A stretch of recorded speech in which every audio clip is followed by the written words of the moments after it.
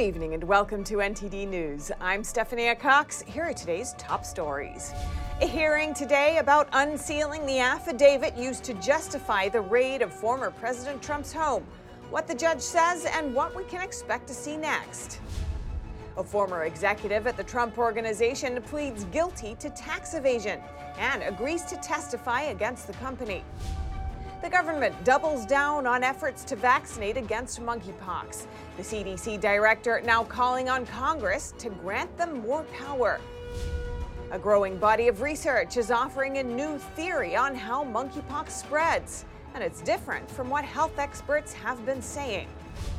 The Big Ten Conference with soon-to-be members USC and UCLA has landed a new record-setting 7-year TV rights agreement. We'll have the details coming up.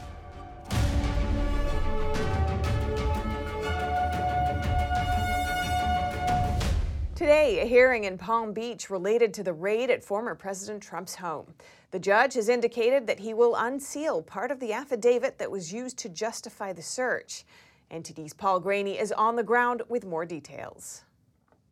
Today at this court, just 4 miles from former President Trump's Mar-a-Lago home, a judge said he will likely release part of a critical document, a document that the DOJ used to convince this court that the former president's home should be searched. At today's hearing, the DOJ argued that the probable cause affidavit should not be unsealed because it would interfere with its criminal investigation into the former president. The DOJ wants everything to be kept secret. On the other side, we have mainly media organizations pressing for more information.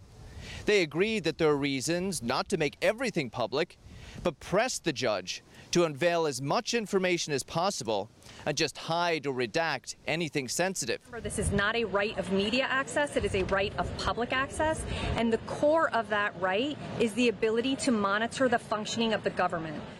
They said given the political nature of this case, people need to know that the investigation is legitimate.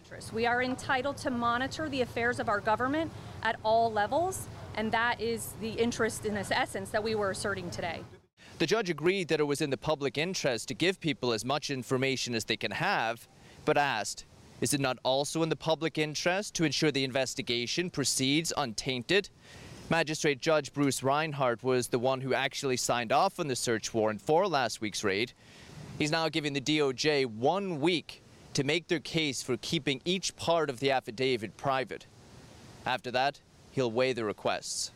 Paul Graney, NTD News. And earlier today, I spoke with Dr. Ben Carson for his perspective on the FBI's raid on Trump's home. Dr. Carson is a former neurosurgeon and politician who served as U.S. Secretary of HUD. He's also the founder of the American Cornerstone Institute. Dr. Ben Carson, welcome to our show. Thanks so much for joining us. Thank you. Thanks for having me. Now, how concerned are you about the FBI and DOJ's raid on Trump's home? Well, I'm extremely concerned about it because of the way that it was carried out and because the secrecy around it. You know, we're not finding out what's in the affidavit, which means we don't know specifically what they were looking for. And, you know, I'm concerned that the Fourth Amendment could be violated here. You know, illegal search and seizure. We won't know that until we're able to actually see what the basis of this raid was. And even more concerning than that is the fact that just about every president takes documents with them for posterity, for their potential libraries, for whatever reason. And some of those things include things that are confidential, or at least shouldn't be shared until they've been, you know, purged appropriately. Now, clearly everyone wants justice, and the justice system should follow the facts wherever they may lead. But is there anything about this that makes you think that it's just about politics and not about justice? Well, the thing that makes me think that is that President Trump has been out of office for over 1.5 years. And you know, he's had these documents all that time. And now, all of a sudden, it's an emergency. All of a sudden, we've got to unleash all of these federal agents, and we've got to go in with guns blazing. I mean, give me a break. He was cooperating. He said, you can have whatever you want. This is for drama. This is for people to see so that they can understand that they don't have the power and the resources that Donald Trump has. And if we can do it to him, we can do it to anybody. So in your view, has the justice system deviated from what the founding fathers intended? I think they have severely deviated from it. The founders of our country were extremely thoughtful, and they studied various governments from around the world throughout history. And they wanted to avoid some of the things that caused the downfall of other societies. And that was one of the reasons they gave us the Bill of Rights, including the Fourth Amendment for unnecessary search and seizure. You're not supposed to be able to just go and say, we think there's something in your house. We don't know what it is, but we just are going to come in and we're just going to do what we want. And we're going to go through all your stuff. And we're going to take whatever we want. Well, that was to prevent that kind of thing, because that was going on. And here we are potentially allowing it to occur again. And that's why it's so important that we find out what is in the affidavit, and is it actually something that would suggest the necessity for this type of invasion. A lot of conservative Americans are losing trust in America's institutions due to what they see as the politicization and weaponization of the justice system. In your view, what can Americans do if they are concerned or disheartened by what's happening? Well, I think one of the things you can do is recognize the power that's vested in we the people through our vote. And you must be a serious voter.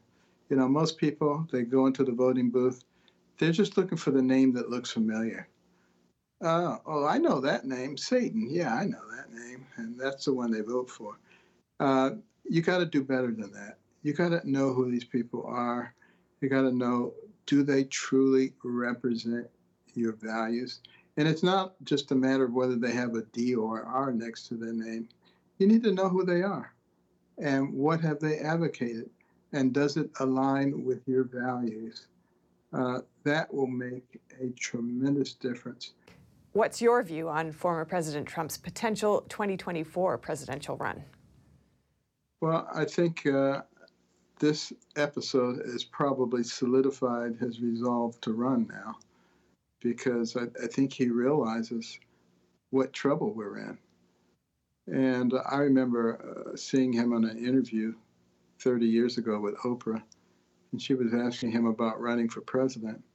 And he said, I don't want to do that. He says, but if I thought our country was in trouble, then I would do it. And he did do it. And I think he recognizes now that we're even in more trouble because of some of the things that are going on that we've been talking about. And, he is a patriot who loves his country. And he knows that it's going to be a horrendous fight, and that there are those who will do anything to keep him from running. And I think that's just going to encourage him more. And what should our politicians do to help heal our country? Well, they should start seeing what it is that their constituents are interested in, maybe more so than what they're interested in themselves. Because we have a democratic republic, that means those representatives are supposed to represent the people who elected them. And when we finished the Constitution and Benjamin Franklin came out of the Constitution Hall, he was asked by a woman, "Sir, what do we have here, a monarchy or a republic?" And he said, "A republic if we can keep it." That was a big if. And now is when that is threatened more than any other time, but we can keep it. But it means we have to be involved. We have to do something. We can't just stand around and complain. Dr. Ben Carson, thank you very much for your time. It has been a pleasure being with you. Thank you. And former Trump Organization Chief Financial Officer Allen Weisselberg pleaded guilty today to tax evasion charges. Weisselberg was charged for failing to pay taxes for 15 years on $1.7 million worth of compensation. Prosecutors said that the Trump Organization gave Weisselberg rent for a Manhattan apartment, lease payments for 2 Mercedes-Benz vehicles, and tuition for family members. The compensation went untaxed, and now Weisselberg will face a 5-month jail sentence. He also has to pay back the taxes and fees that he now owes. He may be released after 100 days of good behavior. Weisselberg's charge for unpaid taxes is the only criminal case resulting from the ongoing probe into the Trump Organization's business practices. Weisselberg may be asked to testify against the Trump Organization in October during the Manhattan prosecutors' probe into the company. And in health news, the White House today is doubling down on efforts to get people vaccinated against monkeypox, particularly homosexual men who have been most affected thus far. This as the CDC is preparing to expand its powers, including new mandates on collecting data. NTD's Melina Weiskup reports for us. An additional 1.8 million doses of the monkeypox vaccine will soon be available. Starting Thursday, states and local officials can request more vaccines to distribute at large LGBT events in the coming weeks and months. The White House's monkeypox coordinator describes the initiative. HHS is launching a pilot program that will provide up to 50,000 doses from the national stockpile to be made available for Pride and other events that will have high attendance of gay and bisexual men. Intimate contact is the highest risk form of the spread, but the White House is now warning Americans that it's not the only way the disease spreads. They say other populations could become more vulnerable to monkeypox, including college students, sports teams, and children at daycare centers. More than 13,500 cases have now been found in the U.S. The director of the CDC says distributing the vaccines can be complicated. And then they will necessarily receive dose 2 at their local jurisdiction. And we anticipate that. We've seen that before when we've done mass vaccination, for example, with COVID. So we are prepared to collect the immunization data. The CDC's latest goal is to make data collection mandatory. Right now, that's voluntary. The agency plans to ask Congress to expand its powers, one of those powers being to require states to submit health data to the government agency. This is one of the many ways that the agency is planning to reshape the way it operates after they say the government failed at handling the COVID pandemic properly. The agency is also creating an executive council that will report directly to CDC Director Walensky, and the CDC is now closely monitoring the reemergence of polio. Reporting in Washington, D.C., Melina Weiskup, NTD News. And more on monkeypox. A growing body of research is offering some new insight into how the disease is transmitted. Now, the AIDS Healthcare Foundation wants monkeypox to be treated as a sexually transmitted infection. Since the beginning of the outbreak, health experts have been saying that monkeypox is transmitted mostly through intimate skin-to-skin contact, particularly between men. But now, more research suggests that it's the whole act, rather than skin-to-skin contact, that is likely the primary way that monkeypox spreads. The new research includes 3 studies published in peer-reviewed journals, as well as reports from national, regional, and global health authorities. Dr. Anuradha Hazra, medical director of the University of Chicago Sexual Wellness Clinic, said, quote, "A growing body of evidence supports that sexual transmission, particularly through seminal fluids, is occurring with the current monkeypox outbreak." And the suspect, accused of stabbing author Salman Rushdie on stage in New York last week, has been indicted. He appeared in court earlier today. A grand jury indicted 24-year-old suspect Hadi Matar of New Jersey, and he was arraigned in Chautauqua County Court. Matar was charged with second-degree attempted murder and second-degree assault. He pleaded not guilty to both charges. Authorities arrested Matar after he allegedly stabbed Rushdie multiple times during a lecture at the Chautauqua Institution on August 12th. Rushdie has faced decades of death threats for his books critical of Islam. And the U.S. says it will begin trade talks with Taiwan in the fall. It's to strengthen economic ties as China gets more aggressive against the island. NTD's Colin Frederickson has the details.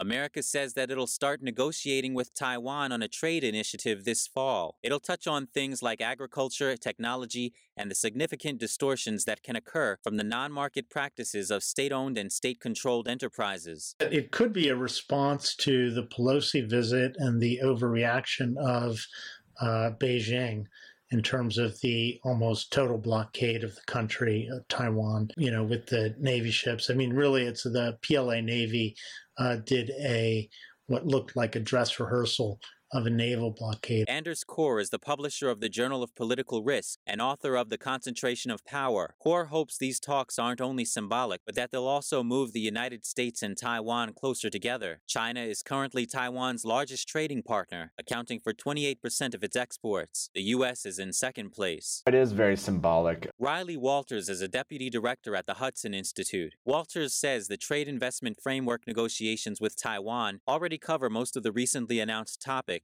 A lot of the stuff, I think, announced within this trade negotiations is stuff we're already doing, really, with Taiwan.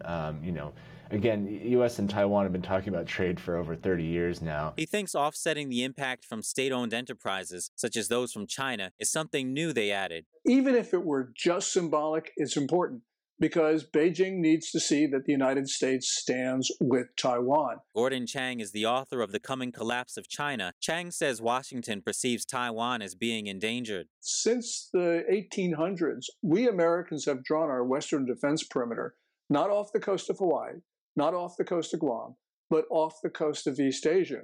And Taiwan sits in the middle of that critical perimeter. China is against the U.S. and Taiwan strengthening their ties. It urges the U.S. to immediately stop any form of official interaction and contact with the island. Colin Frederickson, NTD News. Up next, Brian Stelter is leaving CNN. Over the years, the longtime host has come under some scrutiny for alleged bias reporting. And 20 people face criminal charges for voter fraud in Florida. Governor Ron DeSantis says they'll pay the price. Stay tuned for more here on NTD News.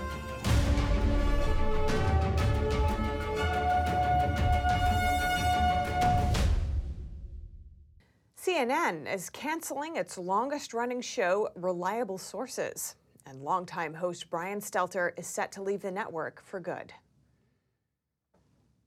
CNN's Reliable Sources is scheduled to end this Sunday after airing once a week for 30 years. The end of the media analysis show also marks the end of Brian Stelter's time with CNN. He was the show's anchor. Stelter told NPR he's grateful for the show and his team's examination of the media, truth, and the stories that shape our world. Stelter was known for criticizing conservative media, especially while Trump was president. Conservative stations often criticized him in turn. At the same time, he came under scrutiny for not properly reporting on CNN's Chris Cuomo scandal. Chris Cuomo advised his brother, former New York Governor Andrew Cuomo, on how to handle his allegations of sexual misconduct. After Chris Licht became CNN's CEO this May, the network is reportedly trying to put forth a less opinionated product. And as kids prepare to go back to school, most of them won't have to deal with pandemic restrictions anymore, but the era of masks and distance learning is still impacting them emotionally. Schools are rolling out new measures to cope with the situation. Fourth grader Leah Rainey's day at school began with an emotional check-in. Responding to an online inquiry about her state of mind, she chose silly.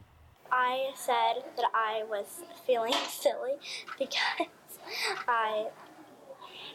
this is the second day of school, and I love school so much. Lakewood Elementary in Kentucky is one of the thousands of schools across the country using the program to check in with students. Well, this provided just, again, an opportunity for those maybe shy and quiet kids who needed to talk, who need to reach out, who are experiencing things that we have no idea that they're feeling. Over in California, an artist is putting the finishing touches on a giant sunrise mural for a well-spaced room at Irvine's University High School. The room features potted succulents, jute rugs, and a hanging egg chair, evoking a relaxed feel. These are spaces of calm that we can provide those embed students having healthy stress management strategies so that they can reset, recenter, and kind of refocus. The same well-spaced rooms are going into all 17 middle and high schools in the district. And across New Hampshire, more than 1,000 teachers have taken stress management training courses this year. They're learning how to deal with burnout and to bring therapeutic techniques to their classes. Sessions include breath work and movements like clapping hands or snapping fingers. You can then take these skills and these strategies, even though they might sound silly, the breathing and the rhythm sticks, but it makes a huge difference and it can train your brain to think differently. And I think we all need that. Teachers say they're seeing behavioral changes in the classroom and are trying to learn strategies to help.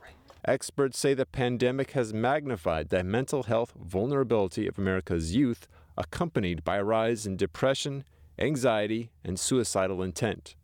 According to a CDC report, more than 40% of high school students experienced persistent feelings of sadness or hopelessness during the pandemic. And families are bracing for higher costs on school supplies due to inflation. Single-parent families are especially feeling the brunt of it, and they may need to cut back. This is $1.68, not good. Dollar store has them for $1. For Julia Cisneros of Chicago, buying supplies is the last resort. As a single mom of 4 kids ranging from 8 to 17 years old, she first snatched up half-used supplies from school. Whatever the teachers at the end of the school year, they say, who wants to take supplies? You got it lined up and get as much as you can. They don't even use them the whole way. They use them like halfway, and they throw them out. And that's why we save and recycle. School uniforms are big-ticket items. Last year, Cisneros spent $600 on 2 sets of school uniforms for each son. But this year, she has to cut back. Since I have 2 boys, they're almost the same size. I buy 1 for each, so. According to a survey by the National Retail Federation, or NRF, back-to-school spending is expected to go up by a whopping 40.6% versus 2019, and back-to-college spending is expected to go up 35.5%. The survey also says that families with kids in elementary through high school plan to spend an average of $864 on school items. That's $15 more than last year and $168 more than 2019. 2022 total spending is expected to hit $36.9 billion, on par with 2021 spending, a record high. Margaret Mack from Connecticut is visiting her daughter, who is a single parent of 3 kids in Chicago. She shops at different stores to find the best deals for her 2 grandsons. Mack says inflation is especially hard on single parents. It's a major impact because she now has 2 children that require additional supplies for school, and it cuts into the budget. I mean, there are things that she has to do, groceries. You try to do recreation for the kids, and that cuts into it. And not only that, gas. And she has an SUV, so her gas expenses probably double what a normal vehicle is. The survey also shows more than 1/3, or 38% of shoppers, would cut back on other areas to cover the cost of back to school and college. Reporting by Angela Moy, NTD News, Chicago. And more on inflation. One of the biggest home improvement chains in the U.S. is giving away millions of dollars to its workers as an inflation bonus. NTD's Phil Zoe has that story. Lowe's Home Improvement Store is awarding $55 million in bonuses to its hourly frontline workers. That's to help with high prices amid inflation levels not seen since the 80s. They're taking the pain now for a larger payoff, a return on investment when the economy ultimately improves. Mike Sorelli knows all about keeping top talent in companies. He's the CEO of the Talent War Group and the co-author of The Talent War. They've just strengthened the company culture, the morale, and they've created more loyal team members within Lowe's. And those team members will not soon forget. And they've literally quite taken action, or as we say in the business world, they've put their money where their mouth is. Lowe's has around 2,000 stores across the U.S. and Canada, employing a whopping 300,000 workers. It's the second largest home improvement chain in the U.S., behind only Home Depot. This news is getting out. It's great press for Lowe's. And naturally, customers are going to see this, and they're going to be more loyal to Lowe's as well. This is not the first time Lowe's has given out bonuses. In February of last year, the home improvement giant gave $80 million as pandemic bonuses. That came out to $300 for full-time workers and $150 for part-time and seasonal workers. Phil Zhou, NTD News. And in election news, authorities in Florida are in the process of arresting 20 individuals for voter fraud. Governor Ron DeSantis highlighted these efforts in a press conference today. These folks voted illegally in this case, and there's going to be other grounds for other prosecutions in the future. They are disqualified from voting because they've been convicted of either murder or sexual assault, and they do not have the right to vote. They have been disenfranchised under Florida law. The majority of those people voted in Palm Beach, Broward, and Miami-Dade counties. The governor says voting illegally is a third-degree felony in Florida and that those people will pay the price for it. They could face a $5,000 fine and up to 5 years in prison. DeSantis also mentioned there were illegal immigrants who voted. The investigation is still ongoing and could lead to more charges. Florida launched an Office of Election Crimes and Security in July, and the cases made public today are the first cases the office prosecuted. And if you have any news tips or feedback for the show, you can email us at eveningnews@ntd.com. And coming up, community members held a forum in San Francisco in response to attacks on elderly members of the Asian community. This time, it was several juveniles who allegedly carried out a robbery and assault. And the Big Ten Conference, with soon-to-be members USC and UCLA, has landed a new record-setting 7-year TV rights agreement. NTD's Dave Martin has the details coming up.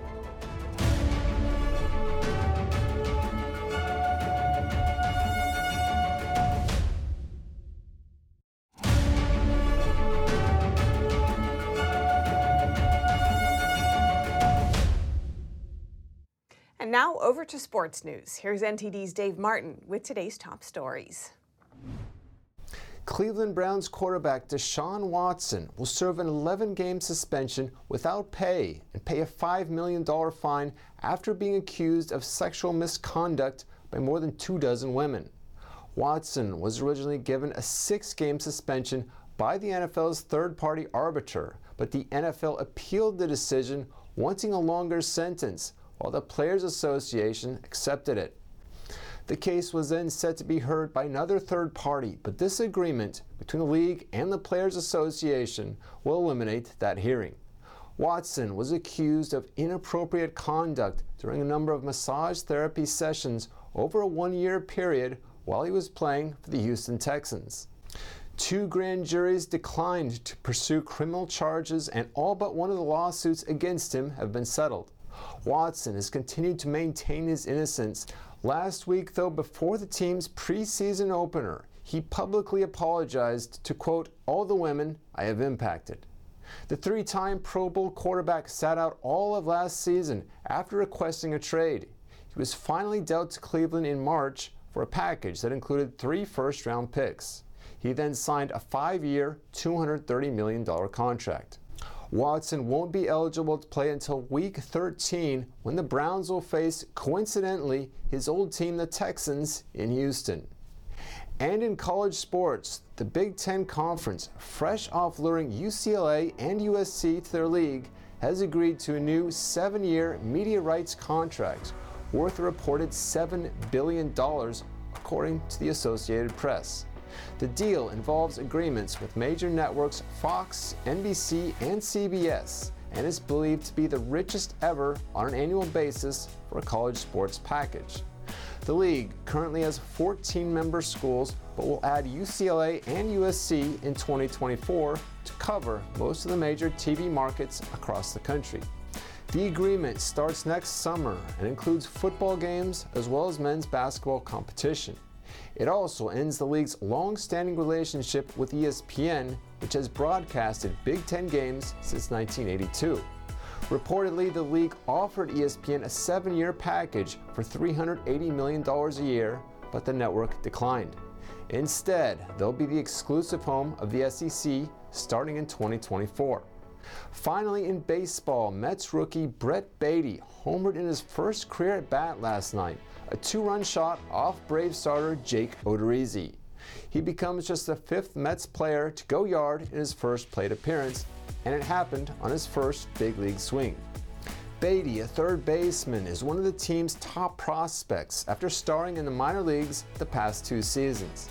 The 22-year-old was New York's first-round selection in the 2019 draft. His home run last night helped propel the Mets to a 9-7 win over Atlanta, as the team now holds a 4.5-game lead in the division. That's all for your sports news today. Back to you, Steph. Thanks, Dave. And over in California, after a string of recent attacks on Asian seniors in San Francisco, community members voiced their feelings with city leaders at a long-awaited town hall. In a San Francisco town hall meeting, leaders and community members discussed an uptick in violence against Asian elders with local authorities.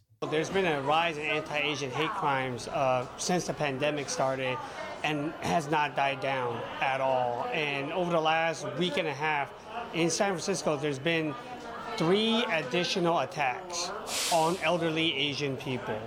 ABC 7 reported one of those attacks. 70-year-old Mrs. Wren was violently robbed and injured multiple times by a teenager and 3 juveniles just over 2 weeks ago. 3 of the 4 individuals were under the age of 18, as young as 11 years old. And that is sad.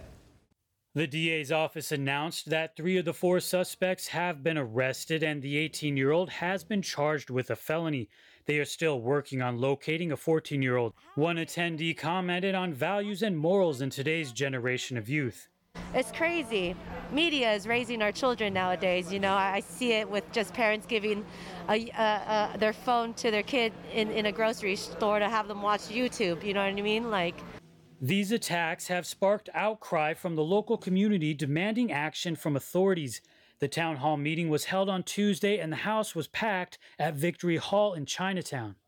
What we've seen over the last 2 years, and some of this started in 2020 at the beginning of the pandemic, is really, particularly in 2020 and 2021, was an increase in attacks against the Asian community. The district attorney, members of the San Francisco Police Department, and Asian American community leaders were among the attendees. According to the U.S. Census in 2021, Asian Americans make up about 37% of San Francisco's population. One of the co-organizers of the event requested the chief to hire more police leaders from the Chinese community, which would help with following up on incidents with non-English speakers. We've had enough of this. We need leaders who really care about Asian Americans, Chinese Americans who live here, and who more than someone who is from that community and who cares about protecting our people as a police officer, as a police leader. And so I think there are a lot of qualified people out there if we really look. The district attorney answered questions from the public and says her team is working hard to solve the cases. I think it's a sad state when we get to the point that our children are victimizing and assaulting who should be the most respected members of our society. But not everyone thinks that the newly appointed DA is doing enough. Send the message to these thugs. You come into San Francisco, we're going to throw the book at you, you're going to go to prison, and you're going to pay restitution. And as long as they get the book thrown at them, the message will be sent to the rest of their friends that we're not going to come to San Francisco to do these crimes because all these perpetrators are coming from outside of San Francisco. A San Francisco supervisor in attendance talked about providing more funding to the police force. He also said that crime prevention starts with giving media exposure to arrests as much as the attack itself. Because that ultimately is what's going to send a message to would-be attackers that it shouldn't be something you even think about in San Francisco. If you commit a hate crime or a hate incident in San Francisco, you're going to be caught, you're going to be prosecuted, and held accountable. That's why we have to send that message and be really vigilant about communicating that we're not going to tolerate this kind of violence here. One attendee says she's been fighting actively since November 2021 to find the killers of Jasper Wu, a baby victim struck by a stray bullet while riding in his mom's car on the freeway. Who was killed on November 6th, and his killing has been classified as a car accident according to the California Highway Patrol. And I just think that's devastating because the violence just absolutely needs to end. The co-organizers said they were happy about the large turnout and community involvement, but they didn't feel anything concrete from the city's leadership and think there's still progress to be made. They may talk to the mayor and continue the momentum and next steps. Jason Blair, NTD News, San Francisco. Still to come, dueling military exercises taking place on both sides of the Taiwan Strait. Tensions continue to build between Taiwan and China. And Washington's #1 national security threat. Is it China? We'll look at new data on the U.S. stance after the break.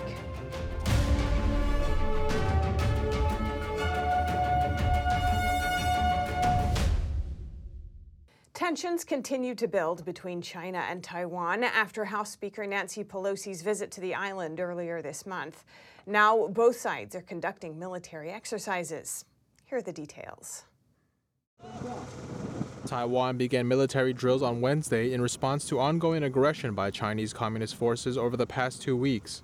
The Chinese regime has continuously launched missiles over Taiwan and sent aircraft into the sky around the island since House Speaker Nancy Pelosi visited Taiwan on August 2nd. The tension between the Taiwan Strait is getting higher, and it's obvious in knowing that. But that's still what we're training for, and it's what we're preparing for. So they come and we rise, and so our scramble jet will never stop, and we will stop their offender and outside our defense outside our ADIZ. As part of the drill, Taiwanese F-16 fighter jets roared into the night sky in front of the media. A spokesperson for Taiwan's defense ministry condemned Communist China's recent military provocations, but said they provide an opportunity for Taiwan. Maintaining the intensity of our combat readiness training and ensuring the task of combat training is our responsibility. So the actions taken by the Chinese Communists is a very good training opportunity for us, and we will seize this opportunity to test all the training we normally do, and through this, improve our current methods and raise our combat effectiveness. The Chinese Communist regime claims Taiwan as part of its territory and has vowed to take it over by force. Democratic Taiwan is self-governed and has never been controlled by Communist China. And trade data from the U.S. Commerce Department suggests Washington's tech curbs on Beijing may not be as effective as expected. Here's a look at why. Based on trade data, the U.S. Commerce Department approves almost all tech exports requests to China. Sales of certain critical technologies to the country have also seen an increase. Worth noting, only half of 1% of exports to China require a license, and nearly 95% of that half percent get approved. Most are high-tech exports. Because of that, the U.S. is still shipping technology over to Beijing, and some of those goods, like microchips in aircraft parts, may be helping China boost its military. But a top defense expert didn't seem to take issue with the export situation. The Pentagon's former top China export controls analyst said he had no problem trading with or feeding China, though he added he had, quote, a huge problem with arming China. Washington has applied export controls and sanctions to curb Beijing's technological expansion.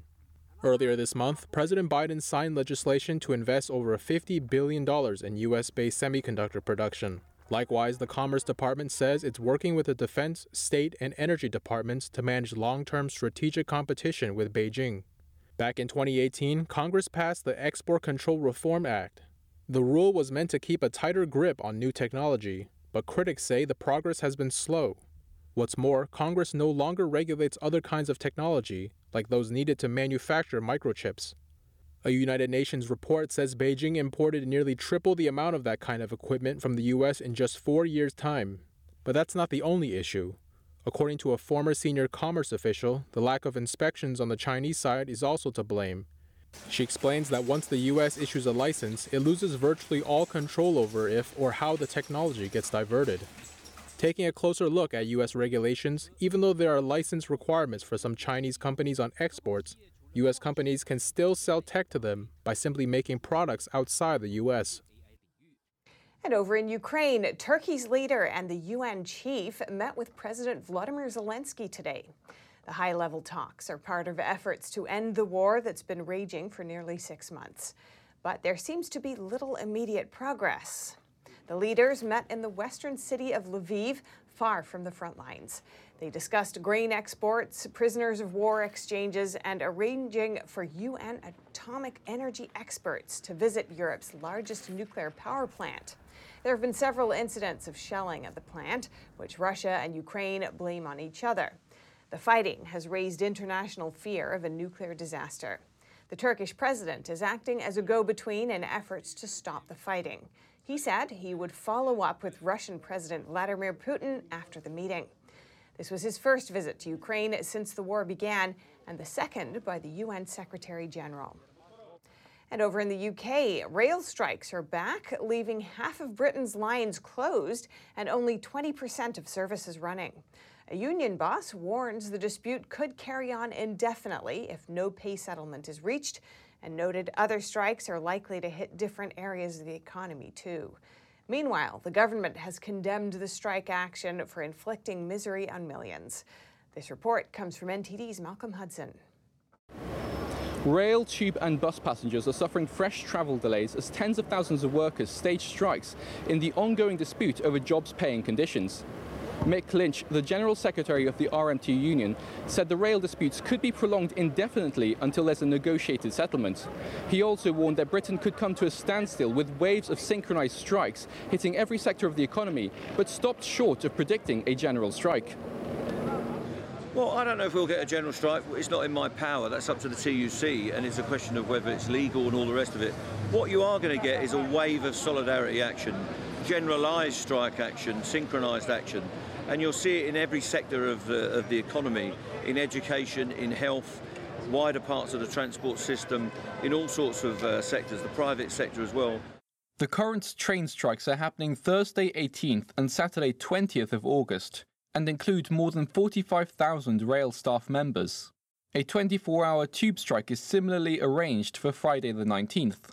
Some bus services will also be affected as drivers are taking part in a strike called by the Unite Union. Services will be reduced on Sunday too as staff return to work. Together, these strikes create 4 days of disruption to travel in London and across the UK.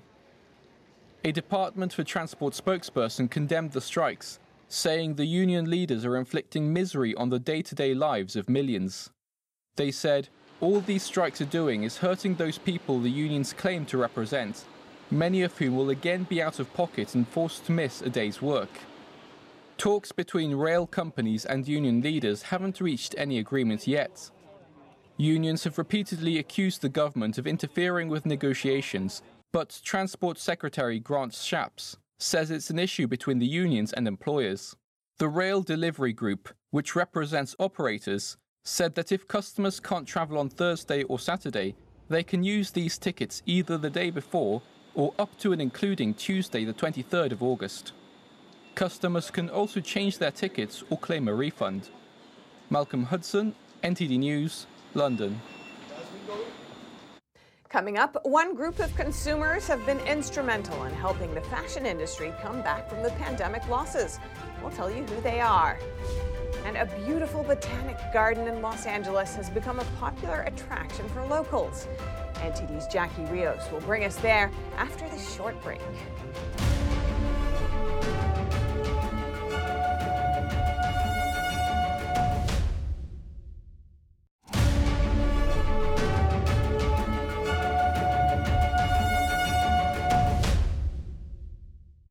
Gen Z is becoming one of the leading spenders in the fashion industry as they try to dress themselves to stand out. NTD's Sean Marshall brings us the next story. It seems Gen Z may be the future focus of luxury fashion with a growing trend of maximalism, as opposed to their millennial predecessors who often had a popular trend of relaxed minimalism. Many of Gen Z, the 10 to 24 age group, have been adopting a more is more mindset. They're set to surpass millennials by the end of the decade, perhaps reaching almost 30% of the global income, equity strategist Simon Powell said in a note to CNBC. They're the first generation to have grown up with the internet, mobile phone devices, Google, and Wi-Fi. I caught up with Raheem Mathurin at Sneakers and Stuff. He thinks a lot of Gen Z influence comes from social media. Influencers are like very important to a brand success, any company success actually. So I think a lot of what becomes like a hot item is based off of what people see other people wearing through the internet. So for me personally, I look through like Instagram, TikTok helps a lot, sometimes Twitter. Stiff branded content and woke-vertising are not the way to go, but instead UGC, or user-generated content, is the preferred method to reach Gen Z. They want brands to speak their language and will reject any performative action, according to research by advertising firm WordStream. I think in general too, style has become a lot more important to people now. So it's like more important for people to express themselves. So clothing and shoes and accessories become a lot more like prominent in people's like minds now of what they need and want. I asked Mathern what's popular among Gen Z right now. I'd say right now one of the most popular brands is Balenciaga, and that's probably because it's like heavily backed by like Kanye right now. So they get a lot of like looks through his influence and also social media. According to a report from Klarna, Gen Z and millennial shoppers scoop up premium goods faster than anyone else and bring preferences and priorities that are entirely different from older generations. Sean Marshall, NTD News. During the height of COVID, as lockdowns were put in place, people looked to the outdoors to get away. And that's what made a botanical garden in Los Angeles a hot tourist attraction. NTD's Jackie Rios went to smell the flowers. Today we're visiting the Los Angeles County Arboretum and Botanic Garden, where locals come to forget the hustle and bustle of city life. The Botanic Garden, nestled away in the city of Arcadia, is home to a worldwide collection of trees, bushes, and flowers. Botanist Frank McDonough talked about why things are better than ever right now. We were open during COVID because our walkways were wide enough to give people plenty of distance between them. We were really lucky to stay open because people really needed a place like this where they could be out in nature. COVID brought more people. It brought people here who now appreciate the Arboretum. People fell in love with us. We're doing the best we've ever done. The garden is especially a popular site for bird watchers. Well, the Arboretum attracts birds. For thousands of years, this area has had a natural water feature that's had water in it throughout the year. This has attracted migratory birds, and as a result, over 250 species of birds, wild, migratory, and non-migratory birds, have been observed here at the Arboretum. We've been named as one of the best places in the United States by the Audubon Society to do bird watching. There are also rare non-native species. We also have sightings, although this is not a native bird, of mandarin ducks here. Very beautiful ducks. Well, we have peacocks, and there's close to 200, anywhere from 200 to 400 peacocks here at any one given time. The peacocks were brought over by Lucky Baldwin back in the 1870s. He brought 2 or 3 mating pairs. Lucky Baldwin, one of the former owners of the land that the Arboretum is on, imported the peacocks from India. Back in 1947-48, the Southern California Horticultural Society decided they needed another arboretum because the one that was near Dodger Stadium was full of trees. There was no room for any more. They found this spot in Arcadia that was owned by the Chandlers and had previously been owned by the Baldwin family, including Lucky Baldwin, who was a hotelier who had horse racing and everything here. So they decided this was the best spot for the new arboretum. The Arboretum has a lot to offer, from its natural landscapes, waterfall, to its different historic buildings. It also hosts classes, events, concerts, and even wedding ceremonies throughout the year.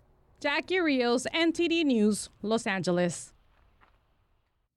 And that's all for today's news. Thanks for tuning in. I'm Stephanie Cox.